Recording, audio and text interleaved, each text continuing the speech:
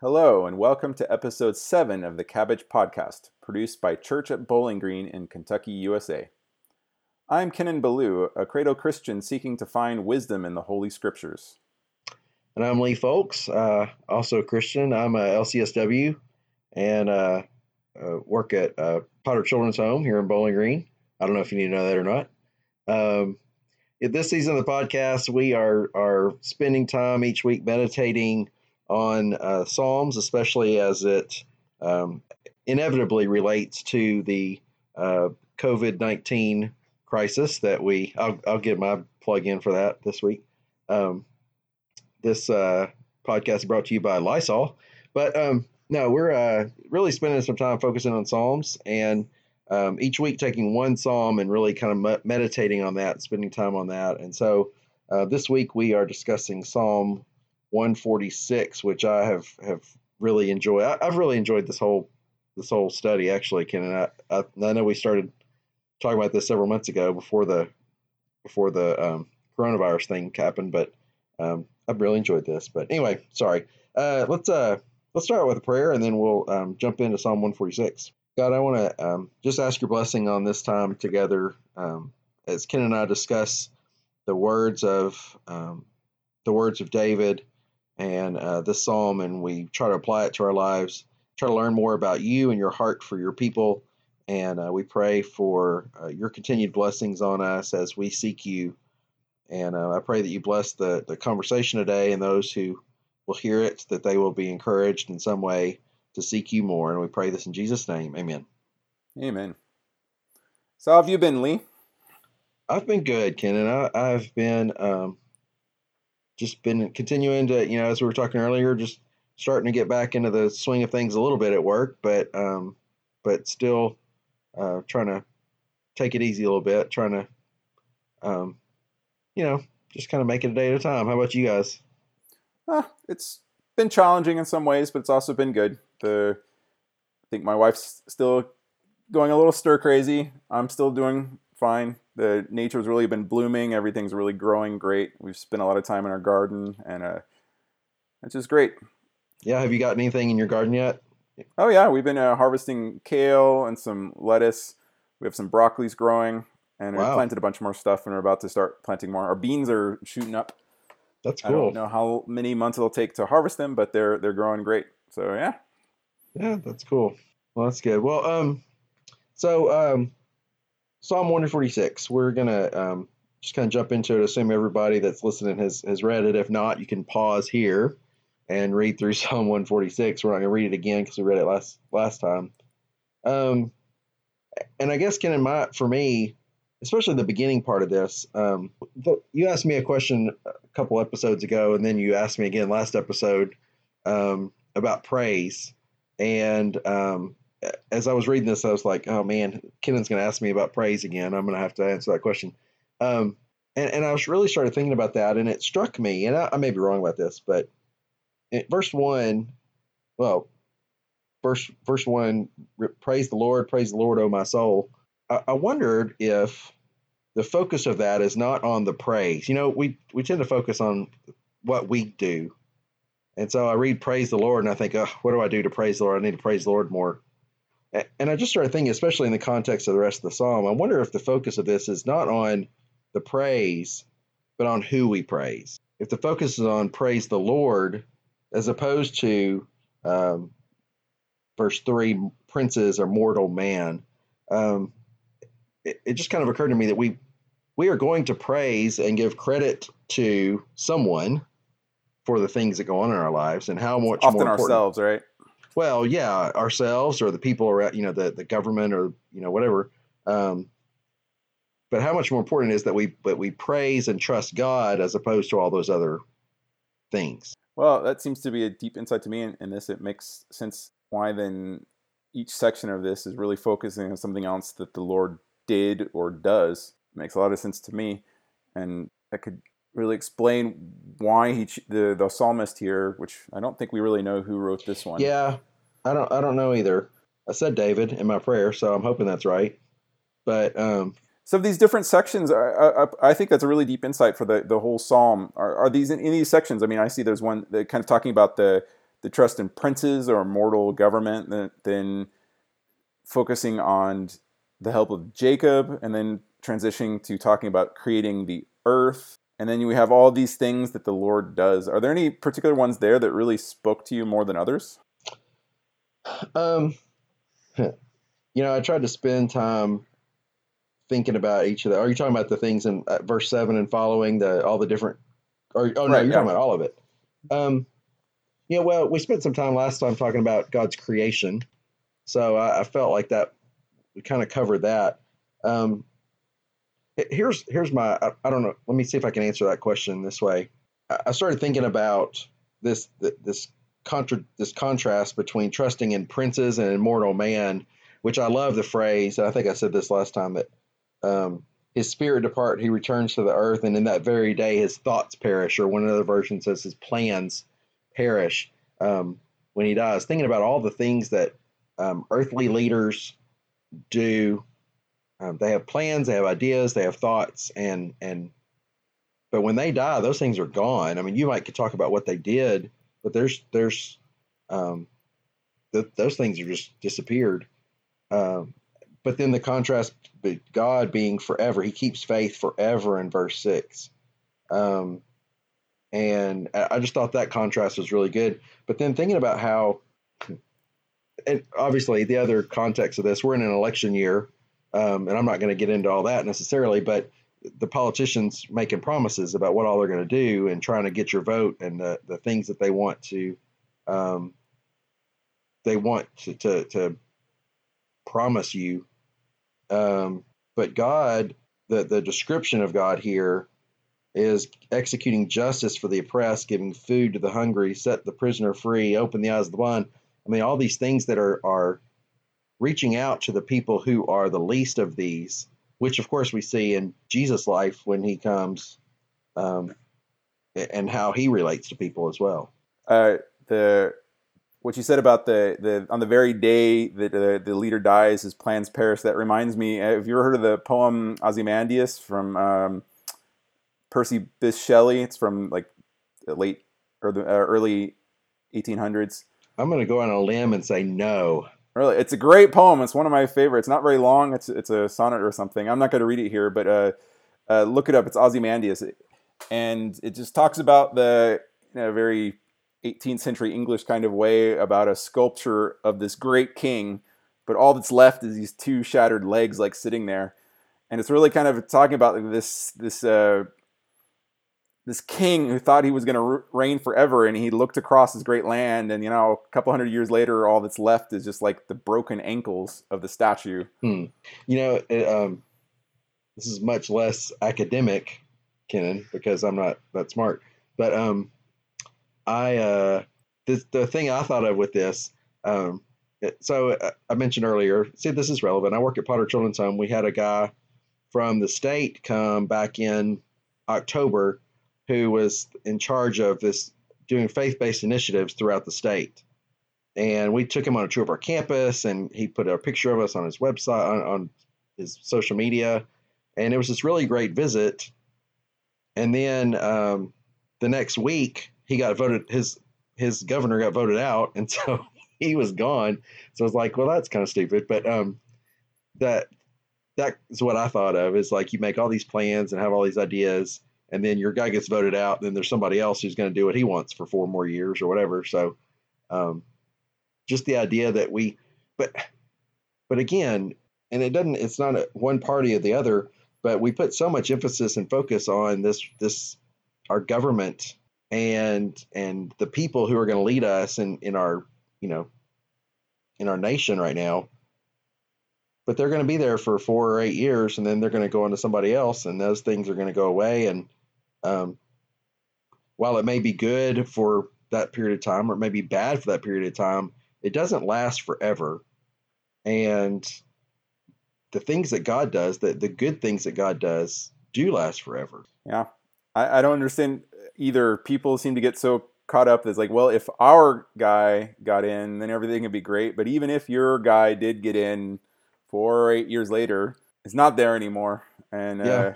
I mean, if we step back and take look at the framework of this psalm, as you said, like not saying you need to praise, but saying what should you praise. He's kind of just looking at the character of what it is that we should put our trust in, that we should praise. And I think it's very interesting to contrast a prince with someone who does the things like giving food to the hungry, lifting up those who are bowed down.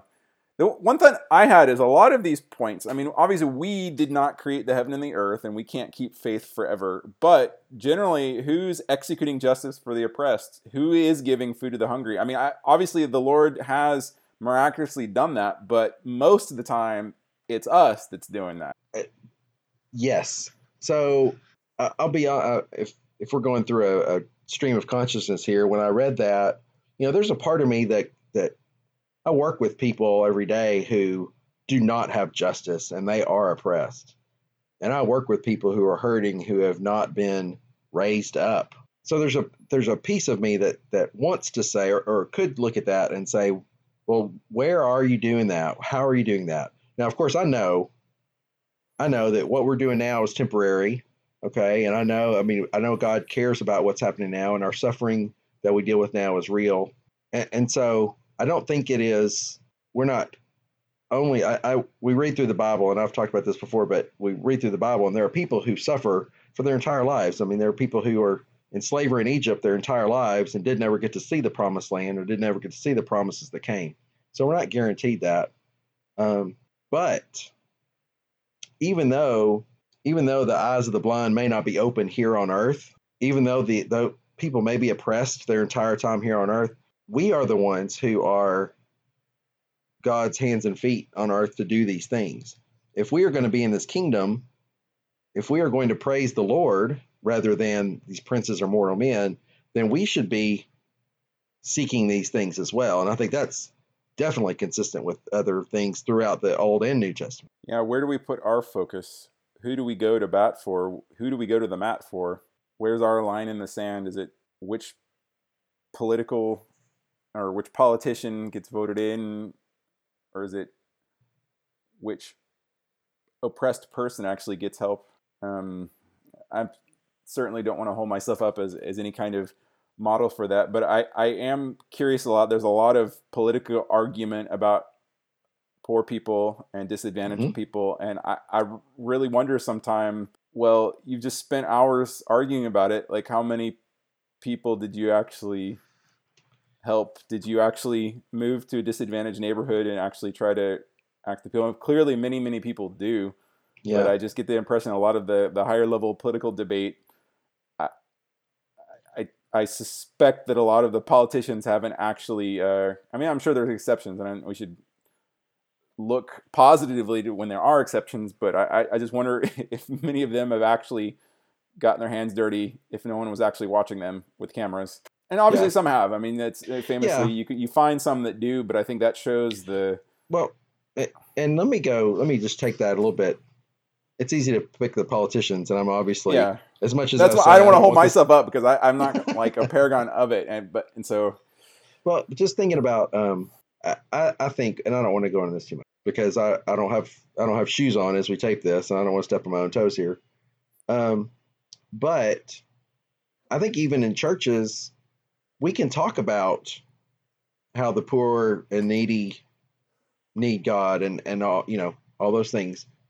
But it's still, where are we putting our trust? Where are we putting our prayer? Are we still, are we doing things to teach those people, or are we doing things to, it's not just, are we doing things to lift people up? Are we doing things to love the righteous, protect the strangers, support the fatherless and the orphans? Are we actually doing those things, or are we just using those as talking points sometimes? I don't have a really good way to finish that up.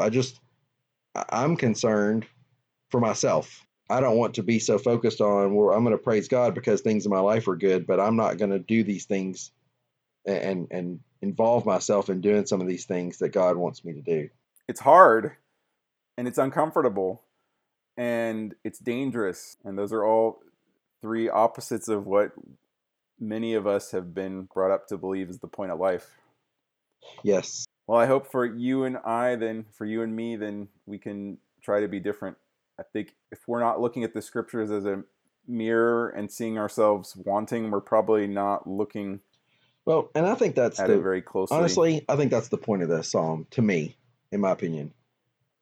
If we're going to praise God, we there are all these problems in the world.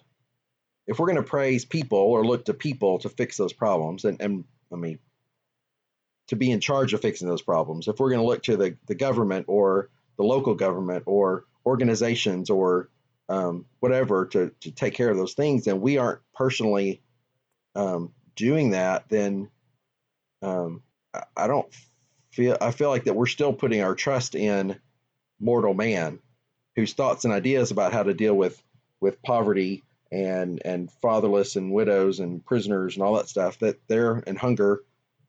If I'm just trusting the people to do it rather than trusting God to do it through me, then I don't think that we're really. Uh, I think we're still putting our trust in other people rather than God. So you have an interesting perspective as an actual licensed social worker that's actually helping people that are often disadvantaged. What's it like for them? Do they feel patronized when people are helping them? Do they feel like the government should be doing it? I mean, your mission does Right. family outreach, right? So, like, what is Well, I mean, your mission's deal? we have a foster care program and a single parent program. Um, our children are some of our children are not technically fatherless. However, a lot of them are struggling. Yeah, and then Practically speaking. and then we have a single parent program for families with trying to get back on their feet. um, the thing is that boy, um, people do feel patronized whenever somebody's just trying to give them something. But then again, they like it just when people give them something because there's no expectation on that. Um, I think the thing that's really difficult is having a relationship with people who have not had good relationships. In our setting, people who excuse me, people who have been hurt by other people who have just been for years told, "Oh, you've got a problem. Here's a check, or here's $20, or here's a handout, or here's whatever, or no, we can't help you, or no, we're not doing anything for you." Um, when help has got restrictions or help has got conditions, then that creates this. And I've used this phrase a lot more in this podcast than any other time in my life, but this transactional relationship that I'm going to do something for you so that you can do something for me. I'm going to, um, do this. I don't know what that would be. Um, I've got to act a certain way so that you can give me money, or I've got to be a certain level of sad and pathetic so that you can support me. Um, but I think to be in a relationship with somebody where they you learn the truth about them and what they're really like, and then you say, okay, that's okay. I love you anyway. I'm still going to be here for you. Is That's really the difficult piece. And I don't know. Look. I'm not going to even pretend I'm smart enough to figure out all the financial stuff about this or the social stuff, but the people that I work with anyway are um, they have trouble trusting because they haven't had real, true, unconditional love relationships with people, and that's hard because you try to do something for somebody and you care about them, and then they hurt you and they let you down. They let you down, and you give and give and give and work for somebody, and then they turn around and tell somebody bad things about you, or they, whatever it is. But that's what God does for us. God doesn't love us because of what we do for Him. God loves us because we're His children, and so um, I don't know. That's probably a lot longer than what you wanted, but um, loving people, loving people, period, is difficult. But loving difficult people is, or hurt people. That's probably not fair. Loving hurt people is especially difficult. This is probably too big of a conversation to open, but I'm going to do it anyway. But do you feel like the governments we do have should play a larger role? So from my perspective, I've lived for almost 15 years in Germany, and Germany has a much stronger involvement in everyday life for disadvantaged and advantaged people. I mean, you pay a generally much larger percent of your paycheck in taxes, and you get a lot more back. I would say, with some exceptions, with some people who might feel differently, most people feel much more transactional about it. And while there certainly are generous people in Germany as well, there's, from my personal experience, a lot more people are less interested in donating money or helping because the government's going to. Because they're like, well, why should I? Government will take care of them. They already taken X percent of my paycheck. And like I said, there are exceptions. I don't want to blanket that all Germans are stingy or something. That's certainly not true. But I have noticed there's a lot more kind of a transactional feeling, and there's a lot more people that know exactly how to play the game to get all the money coming back. And at some time, it kind of, you paid more up front. And I mean, I think that there are some things that work a lot better, and I think there's some room for that. But just having, a government that provides for you more doesn't just make this amazing thing where everyone's happy and everything. I mean, there are some practical things that I think actually do work better in Germany than here. But there is the flip side where it just turns into a more transactional kind of thing. And that's what I've noticed. And not that I think in some ways, I don't think our system here works particularly well, but there does seem to be more room for people to want to help each other financially or otherwise.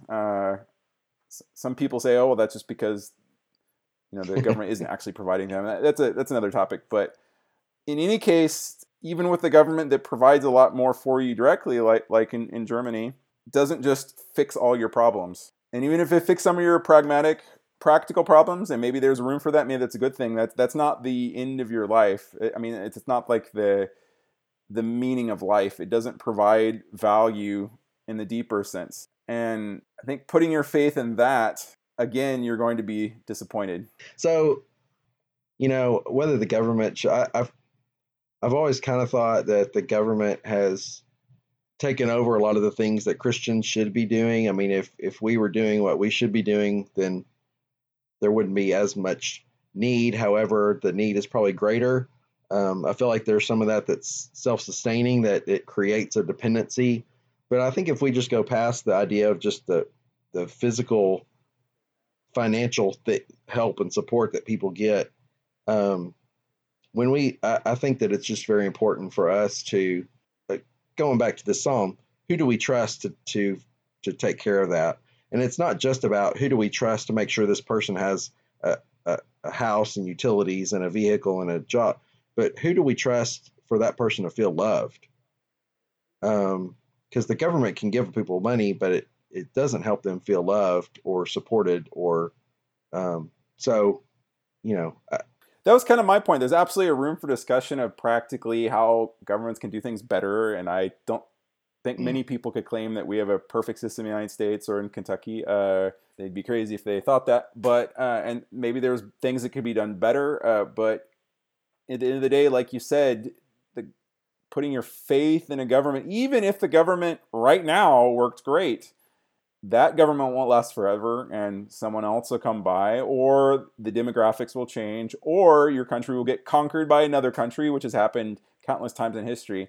And if your faith is in that, ultimately you're going to be disappointed, even if there are differences. And I mean, I'm not saying like, oh, it doesn't matter then. I think there are things that absolutely matter, and there are systems that work better than others, and that should be part of the conversation for people who are smarter than us.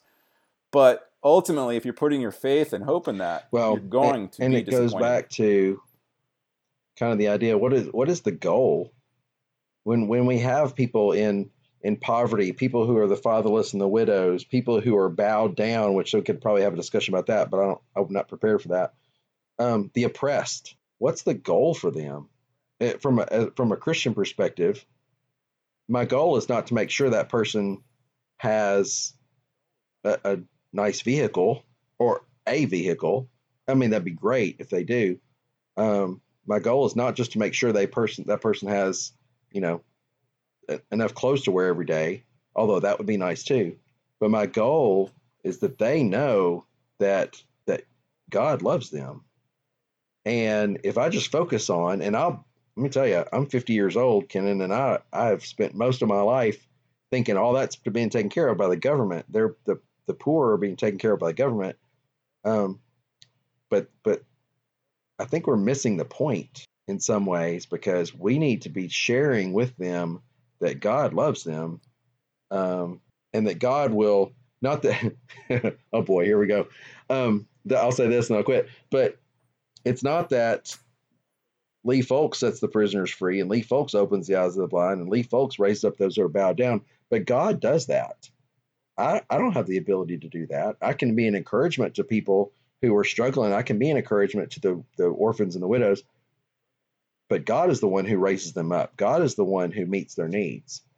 And when we trust in our government to meet all those needs, then we just kind of go on about our way and we don't really think about how we can reach out to connect them to God who can really solve their problems. Yeah, I would say that we probably, no, we definitely should understand that it doesn't mean this doesn't matter. I mean, because you could take this to one extreme and say, oh, Oh, well, no, no, no. God will take care of them. Don't trust in your government, and not lift your finger to actually improve things. Because it's easy to say, oh, God loves you to someone who's being oppressed, and you don't even do Right. things that Oh, might make your absolutely. life uncomfortable or make, etc. And so I think that's what a lot of people might look at in various systems, ours or whatever, that to say that, well, it's fair enough to say for you to tell me that God loves me, but why did you vote for that politician that, in my perception, Right. Well, did X so that I can't do Y? yeah. So yes, I did not mean to leave that impression at all. Because I think we don't, that was it. James says that you don't just say Godspeed, be warm and well fed. I mean, you do something. And I think if you truly have compassion on somebody as you come into contact with them, and that's on a personal basis, that's not just on a, maybe there's some things on a national basis that can be done or a local basis can be done, but just on a one-on-one basis, I can't just walk by somebody and if I truly love them and have compassion on them and they are in need, I will work to meet that need if I truly have compassion.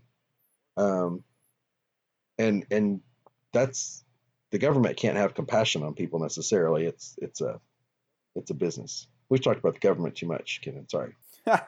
Well, but I would put in a good word that there are occasionally, maybe less often in our recent times, but there are occasionally throughout history good leaders who really did seem to be centered, and they were humans and they were imperfect, but I think the ones that recognized the higher power and that actually tried to go after these things. But when their spirit departed, they returned to the earth, and on that very day, their plans perished. So, Exactly. And that's the end. To put your faith and hope in them is not a lasting proposition, but I still think oh yeah, you can judge leaders by the rest there.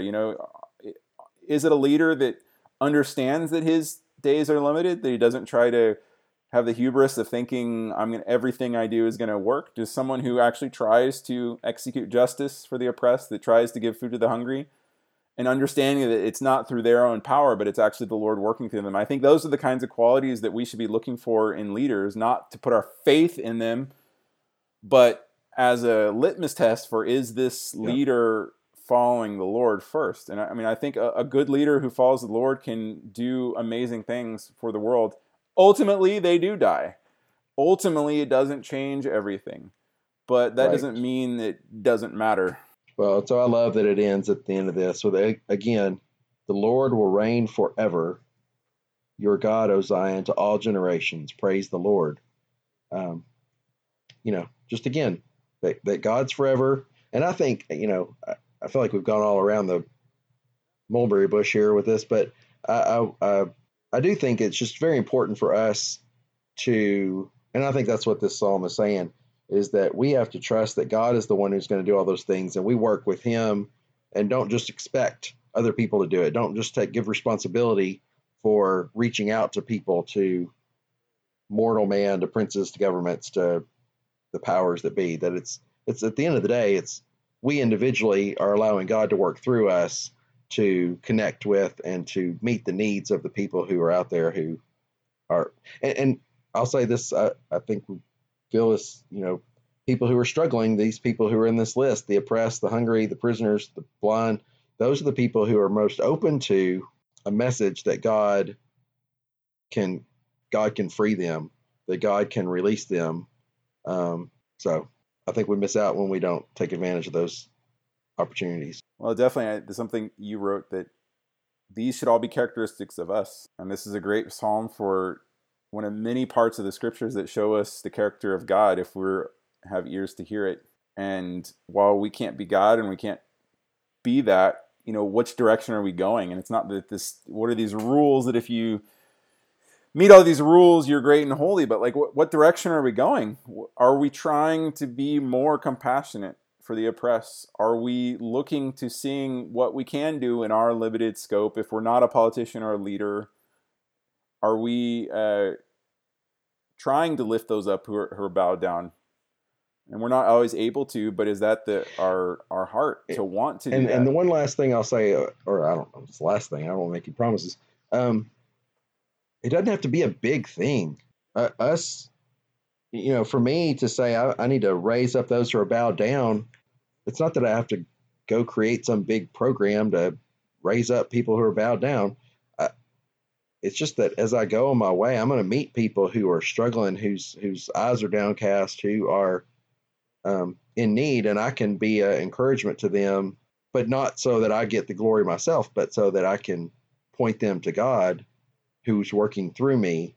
And I think that's really because I start to go, how can I do this for everybody? How can I execute justice for all the oppressed? Well, I can't, but maybe I can do one, or one at a time, or just the people I come into contact with. Well, I would say that you're doing your best, as far as I can tell, working for an organization that is literally trying to uphold the widow and the fatherless. So from verse 9. Well, so it's I think that's great. Appreciate that. You can send your donations to. No, I'm just kidding. We're not a sponsor. We're not a sponsor. So before we transition, Kenan, into the next psalm that we're going to do, I hear we have some reader mail, some listener mail.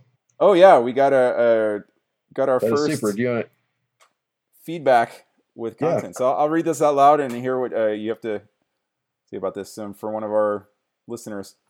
So it says, I'm caught up with listening to Lee and your podcasts. I'm enjoying them. I've appreciated the openness you both bring to your discussions. In Psalm 95, I'm struck again with the account of Massah and Meribah. The comments about that also in Hebrews 3:12 through 19. It was because of unbelief that the Israelites were condemned, and it is because of unbelief that we today may be condemned. I believe that Bible teaches belief that can be questioned and compared and contrasted with reality. If God is, reality will reflect him. And it does. Praise to God. Love you, Mom. So we have at least one listener, Lee. That's right. That's the best. Yep. So so far that's the best. That makes me happy. No, we do appreciate that. And so what is it? What do you think about the unbelief? Do people believe? I mean, you could argue a lot of people don't believe the Bible or don't believe it, but do people believe in anything? Oh, that's a deep question. I was out that psalm actually was doing a video. I was asked to do a video for a church where I used to be a youth minister, so they could put it kind of for their social media thing for this week. And I did Psalm 95 and focus on that. And if you're going with unbelief with what the Israelites did, they had seen, and it says in that psalm, they had seen over and over the works that God had done, and yet when they got into trouble, they didn't believe that God could deliver them, or that God would deliver them. Maybe they thought he could, but didn't think he would. I don't know. So yeah, I mean, do people? I don't know if I would say that people don't believe in anything, but I do think that we definitely take things into our own hands. We don't do things that God may ask us to do because we think it's too hard, or we don't want to, and so we want to depend on our own selves. but yeah, that's a tough one. I don't know. What do you think? Do you have an answer to that? Well, just reading the passage that the listener uh, referred to in Hebrews, referring to the time at the waters of Meribah with the rebellion. You know, these are the people who were literally in Egypt. They saw, they had heard, and yet they still rebelled. And in the final verse in chapter 3 there of Hebrews was they were unable to enter because of unbelief. You know, they could have gone into the promised land, but they were the ones who didn't believe, and because they didn't believe, they couldn't enter in. And I do wonder sometimes how much of what God offers us, I mean, probably most of it, we can't really experience it if we don't believe. And at the end of the day, belief is kind of a choice. I mean, the listener here in the email refers to is of the opinion that that a belief that can be questioned and compared. It's not just like I believe without any caveats or a blind belief or something like that. But at the end of the day, I think most people choose to believe something. You can have a weight of evidence, but at the end of the day, it's kind of a choice because you can't ever completely understand everything. So at the end of the day, you're going to take what you understand and choose to believe it or not. I had two thought processes while you were talking, and then but I was trying to listen to you too, and so I've lost one of them. But one, maybe that other one will come back to me. But one of the things is I've been listening to Tim Keller a lot. I've mentioned that before, but one of his sermons that he's actually a theme that he kind of brings up over and over again is like he talks about with Job going through the struggles that he went through, struggles, not putting it lightly, but that he never knew. God didn't say to him, "Hey, if you'll just hang on here for a little while, this will be okay. If you hang on for another 6 months, then this will be over," because then Job is serving God for what he's going to get out of it, and instead God says, "Just serve me and trust that it will be okay." And you don't have to know all the details. You don't have to know all the things that will come up. And so that's that to me is kind of goes back to that, is that God wants us to believe him even when we don't know what it's going to look like. And the people and then maybe that's what I was the other thing I was going to say. I, I think over and over and over through the Old Testament stories of God leading Israel, God told the Israelites what he wanted for them, and he told them what he needed, and they consistently refused to listen. And so then he pretty much gave them over to what they wanted to do. He said, if you want a king, I'll give you a king, and you'll hate it, and you'll be miserable. And sure enough, they were. And they wanted to follow the other idols, and so they, God let them, okay, see if those idols can save you, and they couldn't. I think the more I read and the more I look at that, I think that's one of the major themes, that God allows us to follow who we want to follow. And if we want to follow ourselves, then we're going to suffer for that, because I'm not good good enough to do all those things that I need to have done. So just trusting in him and trusting that he is good and will protect us and lead us, even if it's difficult and even if we don't understand. That's what belief really is. Well, it's like St. Thomas, the blessed are those who believe and didn't. Mm-hmm. Yep. I still wonder sometimes. And this is obviously me being hubris, but it seems to be different. They literally saw the Red Sea parted, and they didn't believe. And I don't know. I feel like I would have believed in that case, but I probably would not have. So I don't know. It's hard to say, but yeah, it's pretty crazy. All right. Well, anyway, so what's our next psalm? So I kind of not arbitrarily, I looked for one, and Psalm 142 is this is from David, and it's when he's in a cave, and I've spent a little time thinking about this, so I'm just going to read this. Hold it for next week, Lee. Yeah, I know. I'll save my incredible insight till next week. But I can't wait. I can't either. But anyway, so I'll just read Psalm 142 and get some of your feedback here. But this is David. He's in a cave. It says, I cry aloud with my voice to the Lord. I make supplication with my voice to the Lord. I pour out my complaint before him. I declare my trouble before him. When my spirit was overwhelmed within me, you knew my path. In the way where I walk, they have hidden a trap for me. Look to the right and see, for there is no one who regards me. There is no escape for me. No one cares for my soul. I cried out to you, O Lord. I said, you are my refuge, my portion in the land of the living. Give heed to my cry, for I am brought very low. Deliver me from my persecutors, for they are too strong for me. Bring my soul out of prison, so that I may give thanks to your name. The righteous will surround me, for you will deal bountifully with me. And I'll say first that one of the reasons I chose this is because um, I think we focus on a lot of the Psalms that have um, this cry for help, but then there's an answer that comes with it. And I wanted to focus on one where there's a cry for help and there's no resolution in this incident. I think we can look historically and see that there is an answer. But anyway, that was one of the reasons I chose this one. I look forward to reading this at least twice next week. Meditating on this and thinking about it. I noticed that there's not a resolution from God, but what struck me was the final end did kind of end on a positive note. He was saying, I'm bringing my complaints to you. I have all these problems. I cry out to you. Please rescue me. And in the end, he says, the righteous will surround me, for you will deal bountifully with me. That's just the end. Ends on a note of faith. That's what struck me. Yeah, which beautifully enough ties back to our previous discussion about, several of our discussions. What happens when things aren't going our way? What happens when things are not going the way that we want them to? What happens when it doesn't seem like God is answering our prayers or hearing our cries? Do we say, like the Israelites did, I want to go back? Why did I even follow you in the first place? Or do we deal with David, like David's doing, and say, you know what?